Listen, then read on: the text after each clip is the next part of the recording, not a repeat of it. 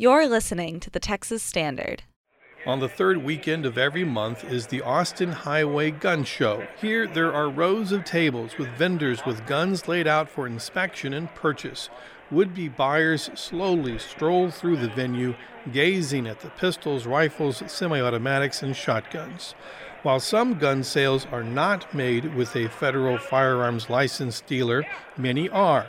And for those sales, it's required that the customer undergo a federal background check. That begins when they complete the 4473 form. But there's a catch. The system is only as good as the information and resources put into it. Josh Horwitz is the executive director of the Coalition to Stop Gun Violence.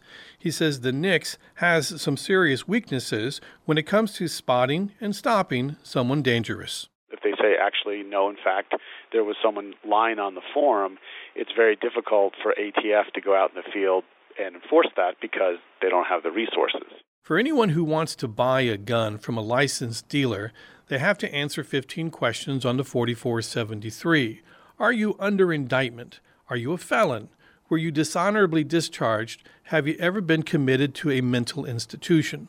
Lying on the 4473 is a felony that could lead to 10 years in prison and $250,000 fine.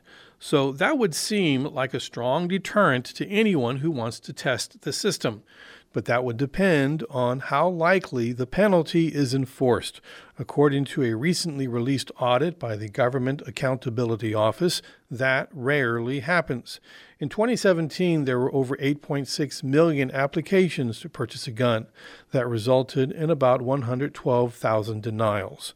The Bureau of Alcohol, Tobacco, Firearms, and Explosives investigated 12,710 of those, and how many were prosecuted?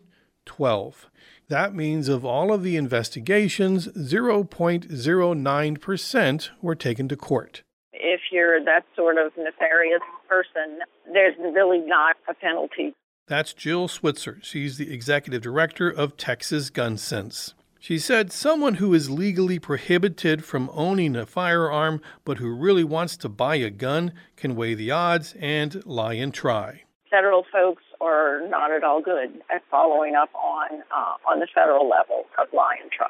This has allowed some to buy guns that they're not supposed to be able to buy. And among those who successfully got their hands on a gun, Devin Patrick Kelly, better known as the Sutherland Springs mass shooter. Welcome back. We're following this breaking news out of Sutherland Springs, Texas. A shooting taking place at the First Baptist Church there. On November 5th, 2017, Kelly approached a group of Sunday worshipers and opened fire with a semi-automatic rifle he bought at an Academy sporting goods store in San Antonio, where he was required to fill out a 4473 background form. 2 years before, Kelly had been court-martialed, imprisoned, and dismissed from the Air Force with a bad conduct discharge for domestic violence, and he had been confined to a mental health facility. Any one of those events would have denied Kelly the gun that he wanted, but he lied on his form, and he had little to fear because of it. And because the Air Force didn't enter Kelly's records into the National Criminal Background Check database, Kelly got his gun. The GAO report pointed out that the ATF doesn't have enough people to adequately police the large number of 4473 false statements, and even with the resources, getting convictions is tough. It's extremely difficult to prove that someone knowingly and willingly made a false statement on the 4473. Greta Goodwin is the director of the GAO Homeland Security and Justice team. She said if a prospective buyer is repeatedly rejected, that makes proving a violation a lot easier. Because of the ATF's manpower problem, 13 states have taken up the slack. They are investigating and prosecuting individuals who knowingly give false statements. In 2017, Pennsylvania's Attorney General's office logged 472 convictions compared to the 12 prosecutions from the feds. Texas was one of the bigger states for denials. Goodwin said Texas is not a state that investigates or prosecutes 4473 falsifiers. In a statement, the Texas Attorney General's office said this is a crime that is prosecuted at the federal level. But State Representative Gina Hinojosa is working to change that.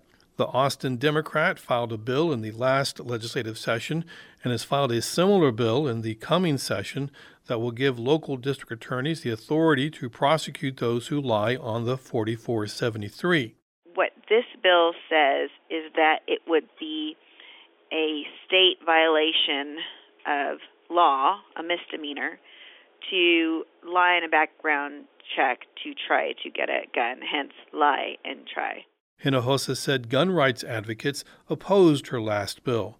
They said it was unnecessary because violations were handled at the federal level. But according to the GAO's report, a 0.09 prosecution rate does suggest that closing the lie and try loophole needs some help in Texas. This is about keeping guns out of the hands of people we have already established should not have them.